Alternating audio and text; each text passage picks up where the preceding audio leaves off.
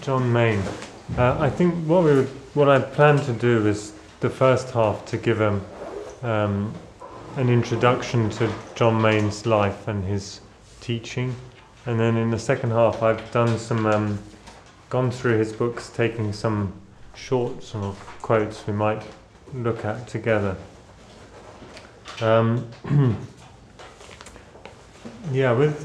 this Roots course now with people like John Main and B. Griffiths, we've really come up to our own time now. We've seen a kind of a tradition which is moving right now into the contemporary time, and so there's many different, and we've discovered that there are many different milestones on the way. People who've kind of set the Christian mystical tradition in a new direction, and I think people like Father Bede and John Main are very much a milestone for the contemporary Christian mystical tradition. And I think there's a couple of ways where you can understand them as being so much symbolically the key figures for the mystical tradition now. One is the meeting of East and West, which we looked at yesterday. The Christian mystical tradition today no longer understands itself only in itself. It now understands itself in relation to the other forms of wisdom tradition in the world. And I think that's an important thing of that these figures start to show.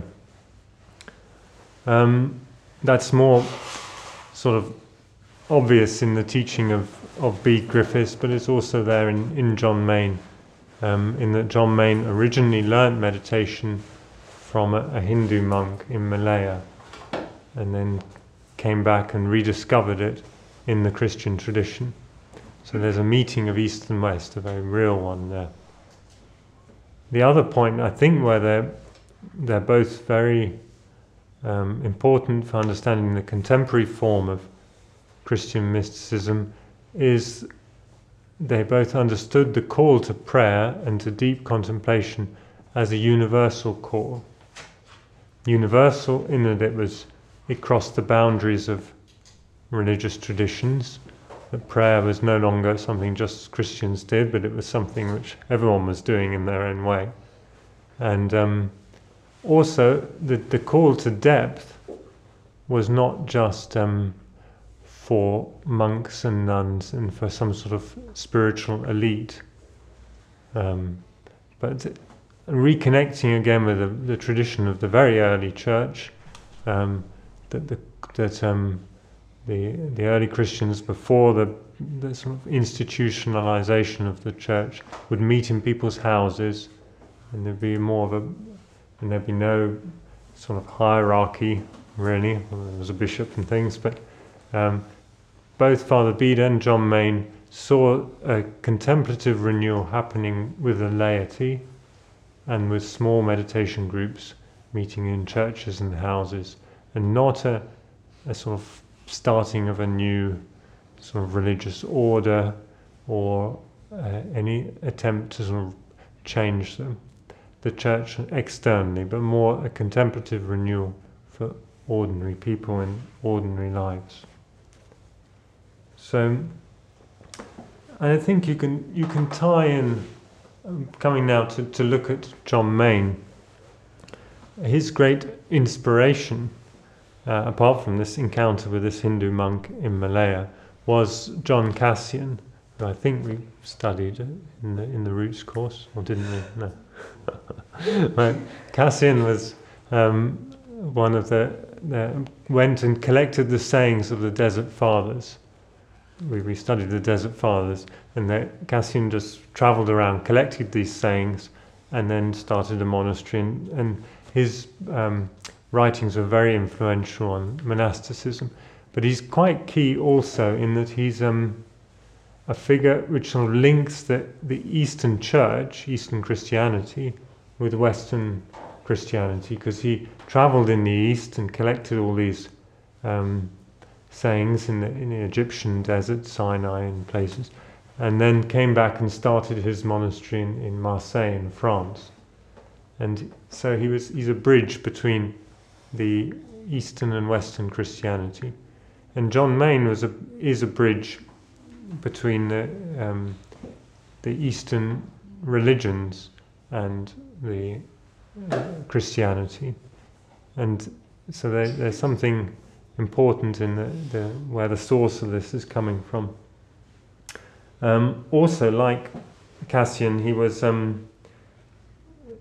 not writing a theoretical theology, but collecting a teaching on prayer which was very experiential, very practical, a practical wisdom.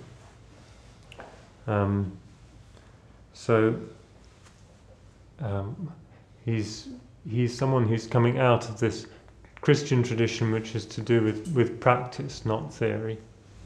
And there is some theology in John Main, but it's always there to bring us back into silence. It's always there to prepare us for an encounter with God. God, like the cloud of unknowing said, cannot be known by thought, but only by love. And this is a key thing of John Main, is a theology of love, really. He made and we can look at that in the quotes. I've collected quotes about love and the meaning of love as a relation to God, as a paradigm for our relation to God. Human love would be the way we'd understand it. So,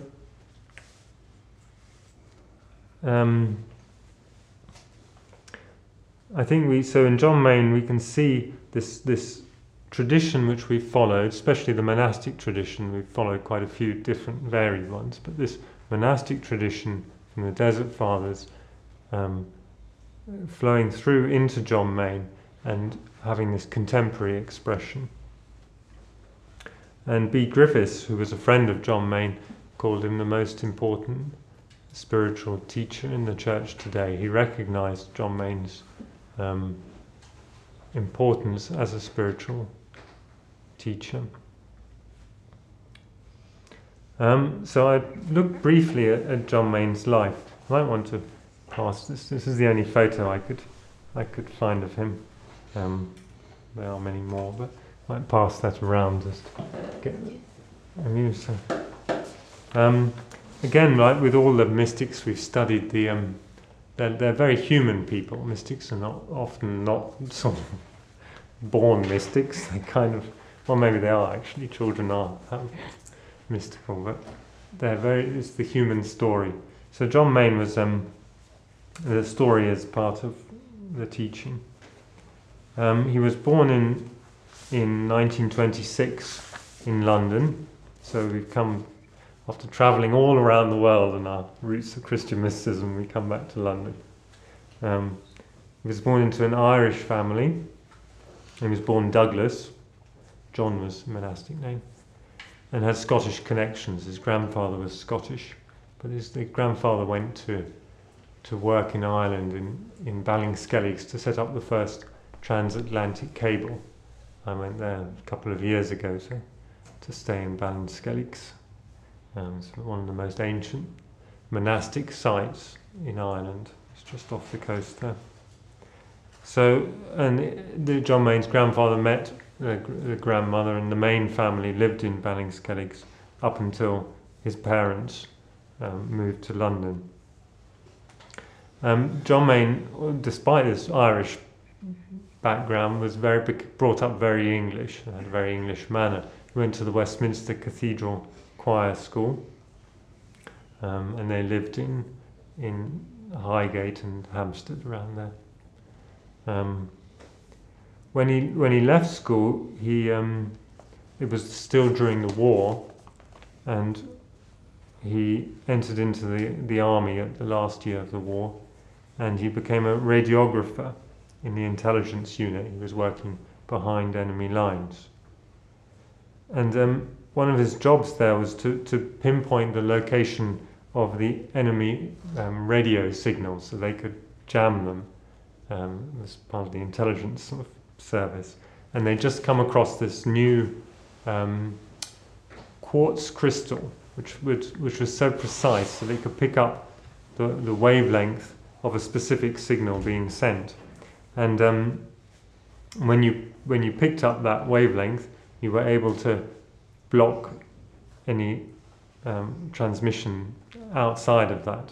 And he compared that later to the mantra, his teaching on the mantra, that this was the very precise way of coming onto the frequency of God, the mind of Christ. And it was a way of getting away from the distractions, our own thoughts and images, and coming into the prayer of the Spirit within us. So, and a lot of his teaching includes these metaphors, which he takes from his, that's only one of his life story. He then, after the end of the war, he joined the Canons Regula, which is Augustinian form of religious life, and went to Rome to study there, but he didn't find it suited him, so he left that. And he went and studied law at Trinity College, Dublin. And after graduating, he went to join the colonial service. He joined it. He was quite a paradoxical figure because he joined it because he was very opposed to the British Empire. He was a socialist politically. John Main was, but the temptation of joining the colonial service at the time when the British Empire was being dismantled basically around the world. He loved that. So he went out, and he also had been studying Chinese. He was very interested in Chinese culture and language. Anyway, he went to Malaya to help with the handing over of independence in Malaya. And it was there that he met this Hindu monk. He was sent by his superiors to visit this monk who was doing charitable work, running an orphanage, and they discussed his work, and then finally they got to discussing spiritual things, and the monk asked him whether he prayed, and John Main said yes, he did. And then the monk asked him, well, how do you pray? And John Main said he took a passage of scripture and reflected over it, and then came to some sort of resolution about how that could be applied to his life, and prayed with that. What we might, a more discursive form of prayer, using thought and imagination and will and intention. And the monk said this was wonderful, but the way he had learnt to pray was for the mind to come to a state of stillness. And he quoted a line from one of the Upanishads, that the Spirit is present in our hearts and in silence is loving to all. To come back to the presence of the Spirit in our hearts, and that silence of the presence is where the love goes out, rather than our own will or our own intention or our own the sort of acts of goodness we want to do. And John Main was very impressed by this, and he felt that he wanted to learn more about this, so he asked, how do you come to this silence? And the monk said, well, by taking a mantra and by repeating it, that you would come to a state of silence. And John Main was very attracted to this, so he said, could he learn? And the monk said, yes, could he as a Christian learn? And the monk said that it would make him a better Christian, so it would be worth learning. So that John Main then came back every week to meditate with this monk, and learnt the practice of pure prayer, using the single word. Do you know which word that monk did? Yeah, I don't know. It's very interesting. I was thinking about that today because later on, John Main recommended the word Maranatha.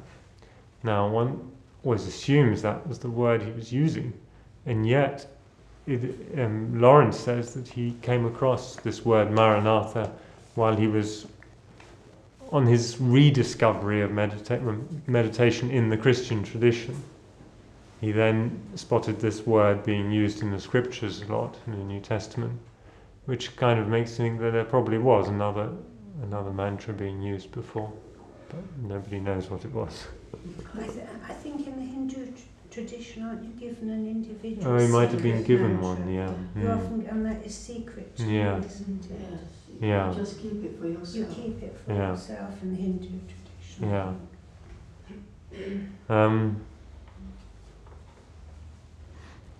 So anyway, this is this became the sort of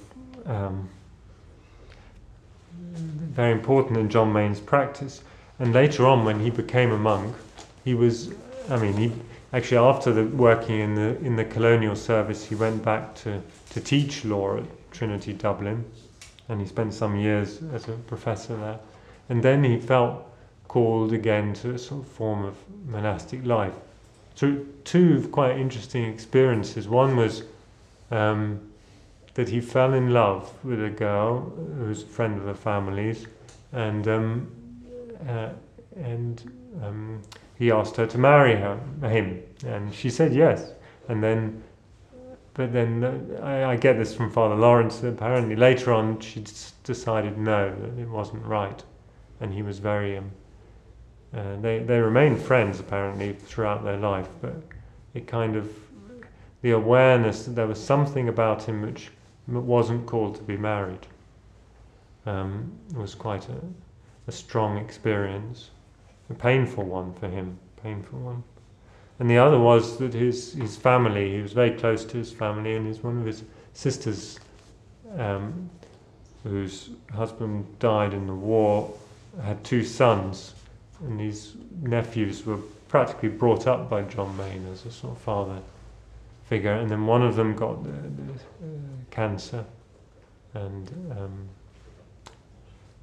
John Main was with him throughout that. Spent the 2 weeks, his last 2 weeks, continuously with him in hospital, and that experience of accompanying the nephew and in the dying also kind of made it clear to him that he wanted to dedicate his life to prayer. And he went, surprisingly, to all this time he was meditating. He was continuing his practice of meditation. This is quite interesting. This was in the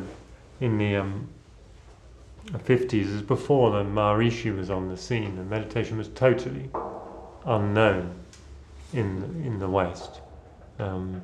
So he couldn't really talk about it to anyone. No one would know what he was talking about. This is before the 60s. But anyway, he was meditating throughout that time. And but then when he wanted to join a monastic foundation, he joined Ealing. When he came back to London, constantly this sort of movement from Ireland to England and then to America. This seems to be the refrain of his life. Came back and joined Ealing.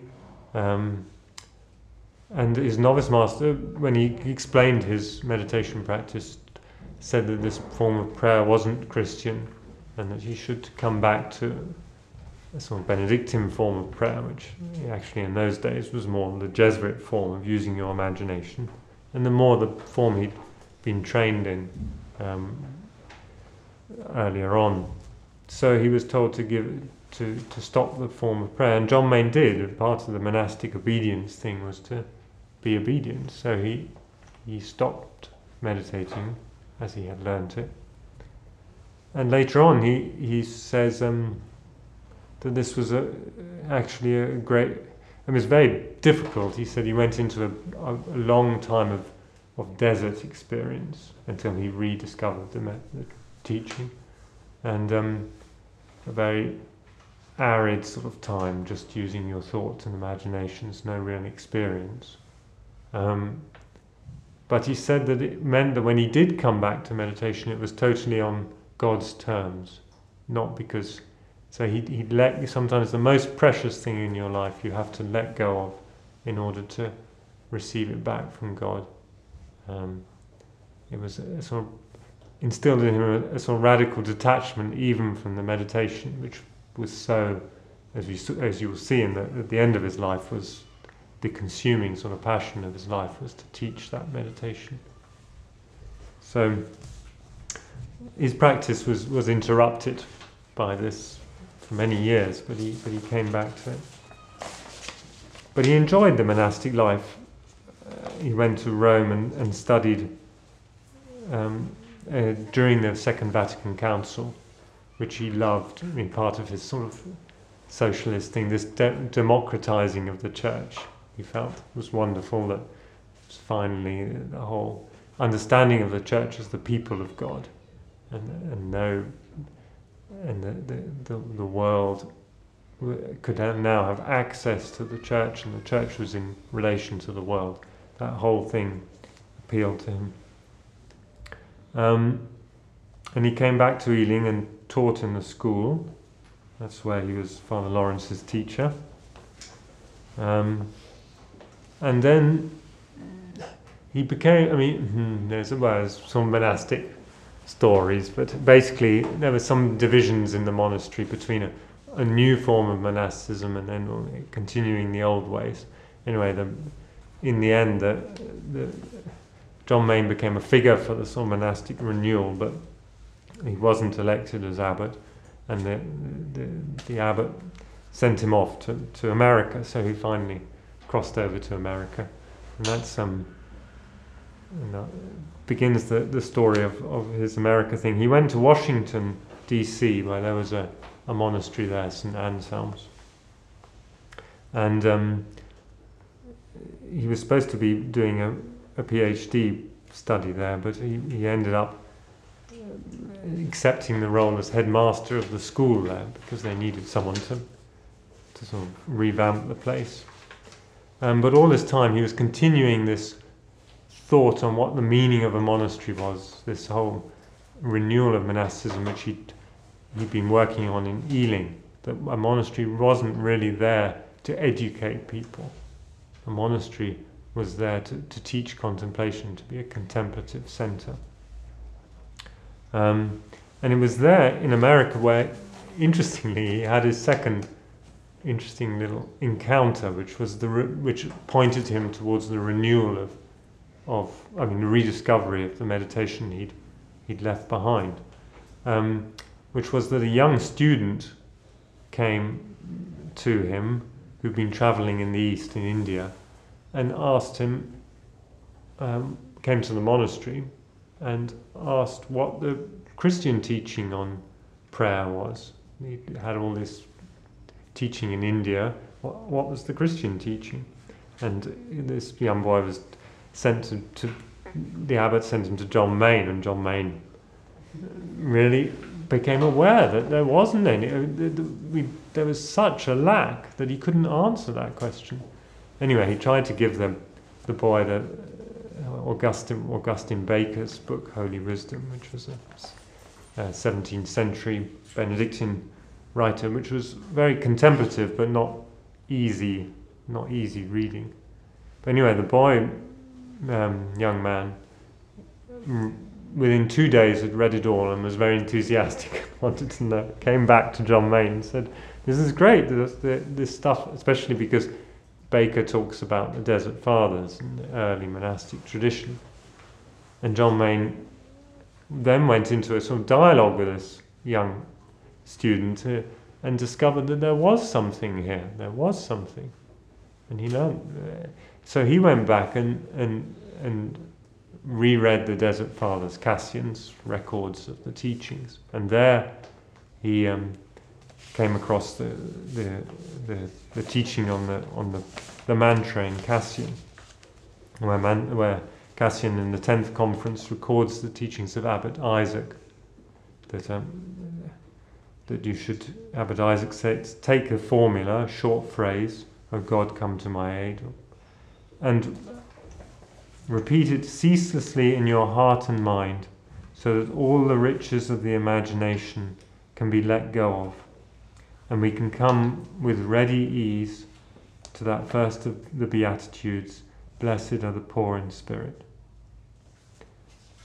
And the teaching of the mantra is quite clearly there in Cassian. You take a short phrase, and the poverty of staying with that word or phrase is the prayer. The poverty of it. The prayer is not in our thoughts and imaginations. This is the teaching of pure prayer.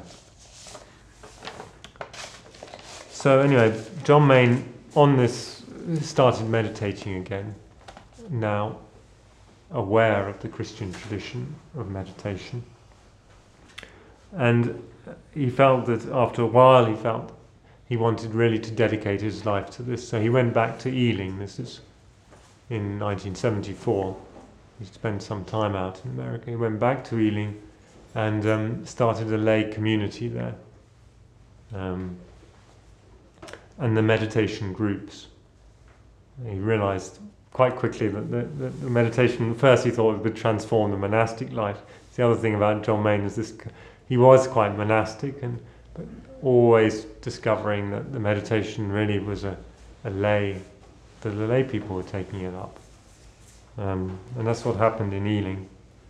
And then again he went back across the Atlantic. In 1977, he was offered to set up a monastery after he realized that Ealing wasn't going to swing to the meditation, in Montreal in Canada.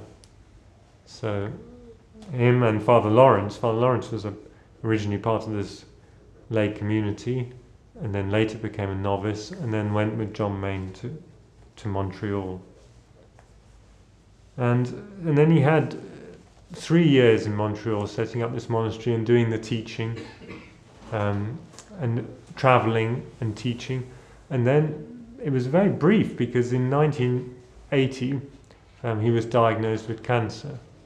He was only 52 years old.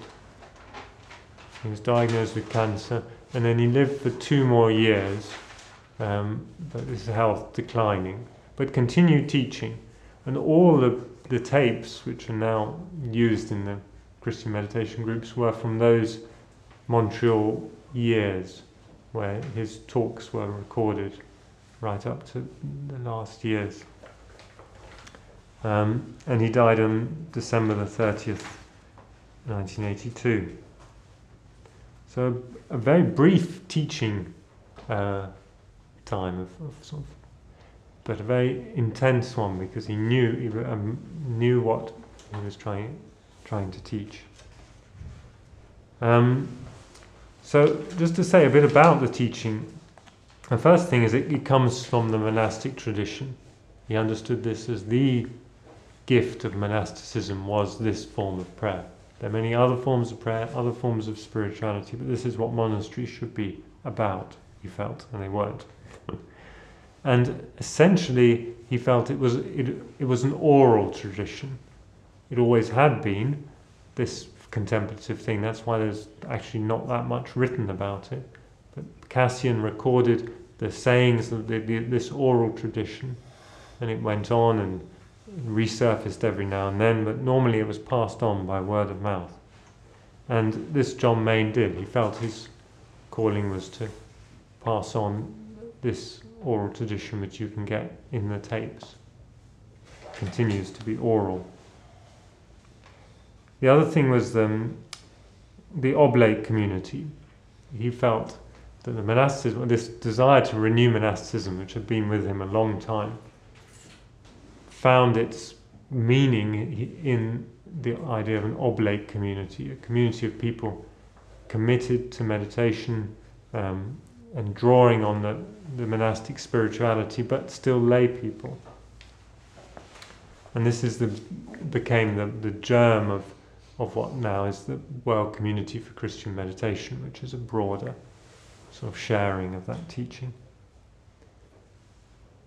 The bridge between faiths, I think that's very key to the understanding of John Main, although he doesn't go into it as much as Father Bede. Father Bede really unpacked all that. John Main, but it's implicitly is always there. The universality of prayer is always there.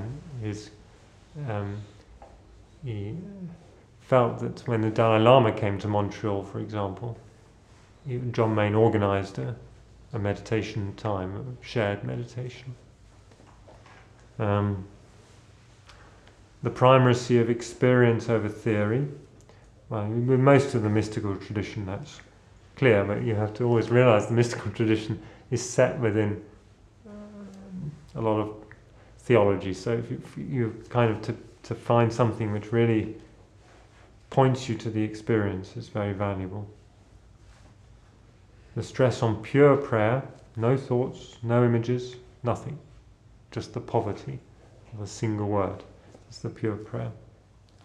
And a very practical wisdom, the teaching on the mantra, that he's giving you a practice, or it's not a technique, in that you're not trying to get something from it, but it's a discipline, it's a way of self-transcendence.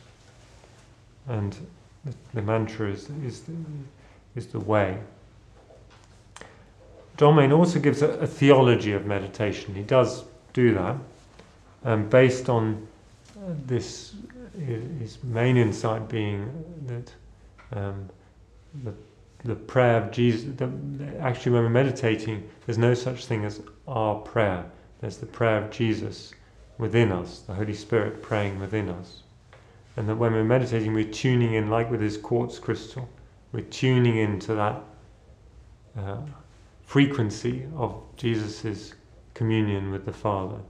And we're entering into it with Jesus to the Father. So he says, the human consciousness of Jesus dwells within us and is in union with us. If we can be open to that, then the union is consummated, is fulfilled, and we go with Jesus to the Father, the source.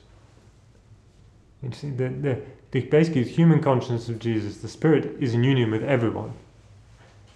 Our opening to it doesn't create that union, it just fulfills it, so that we go with Jesus. Jesus is present in everyone, but we go with Jesus to the source, to the Father, to the origin.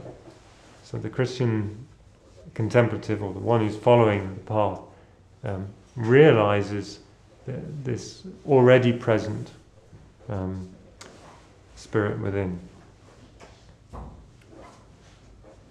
So he says, the prayer of Jesus in us, his Spirit, his life in us, is our prayer. In meditation we give up my prayer, and we become one with his prayer. His prayer is his journey beyond himself to the Father in his humanity. So we go, and in that we become children of God. We realize our oneness with God.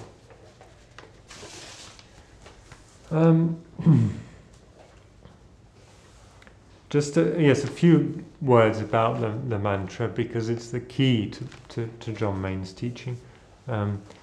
He was very worried that the simplicity of the teaching would get diluted with this tendency to sort of create sort of spiritualities and get lost again.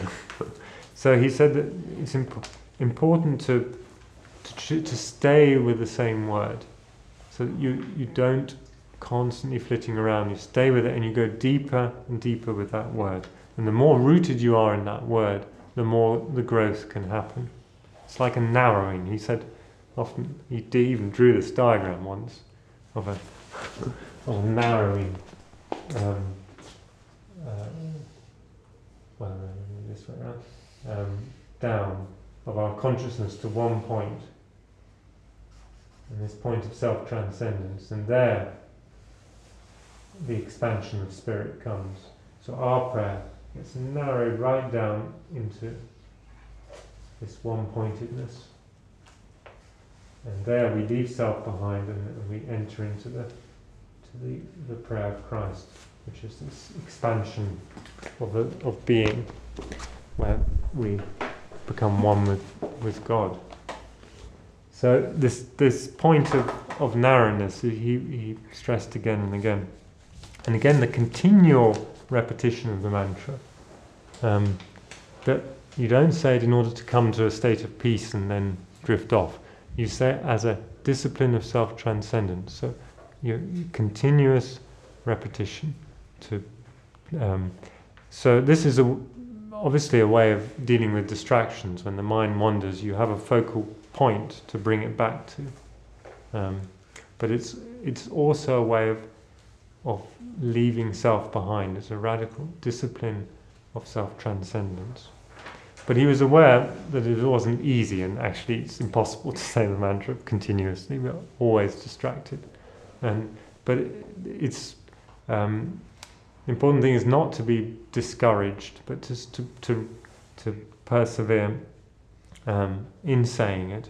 And gradually the mantra does become deeper in you, and it becomes a more always present there, and you can tune into it.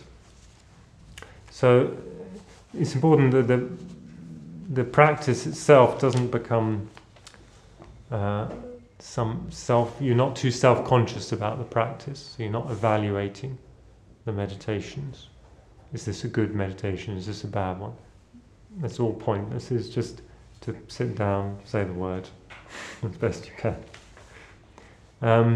But there is also, having said that, there is a movement within the meditation. At first you start saying the word you seem to articulate it in your mind, and you need to that's where you need to commit to the word. And then it goes deeper into your consciousness, and you begin to sound the word. It becomes more of a sound. That's why many mantras, it's ideal to find one which has this sort of harmonic quality, like the word Maranatha, Maranatha. I mean, there are other words, Abba, Father, or the name of Jesus, whatever, or Yahweh. But a word where you can get into the sound, not so much the meaning, but the sound. Maranatha, Mara. So this is the moving from saying to sounding. And at that point you're attentive to the sound, you're listening to the sound. And that's maybe the deeper stage where you're no longer even sounding it, it's present within you and you're just listening to it. And that's where the ego, ceases to be involved in the prayer, where you realize the prayer is going on all the time and you're just becoming present to it. And then John Main does talk about the silence you come to at the end. But it's important, this is not we don't choose when that silence comes. It comes unself-consciously. And so he says, you say your mantra until you can no longer say it. There comes this time where we're lifted out of self-consciousness and we enter into the silence. But as soon as we're aware of the silence, and we try and experience it, and say, oh, this is nice, then it's become a self-conscious experience, and then you have to come back to the mantra and let go. This is what he called, from the monastic tradition, the pax perniciosa, the pernicious peace, where we stop the work and we try to possess the experience. John Main always says, you enter into the experience. You don't experience it. You enter into it. So basically, what we have in John Main is the simplification and adaptation of a monastic tradition of Christian spirituality to our modern needs. So he taught these 2.5 hours, very practical, and something which we could apply in our own lives. So the whole essence of the monastic tradition is condensed into this practice and made possible for us to practice. The pure prayer. And also the being in touch with our humanity, the the practice of meditation is always coming back to the word. It's never an achievement. We're always distracted. So John Main used to say, in meditation we're all beginners. Every time you sit down, it's like the first time, and you're just coming back to the word. So John Main used to say, we're always on the way. Everyone's on the way. No one arrives. There's no qualifications. There's no sort of initiation of sort of higher levels of consciousness or any of that. It's just the same path for everyone, being on the way in our own humanity. But there is the way which John Main understood in monastic terms as obedience, stability and conversion. But that condensed into this practice, the obedience to the practice, the commitment to it, the stability in it, and then the allowing your lives to be converted, allowing the letting go of the ego and the discovery of the true self in God.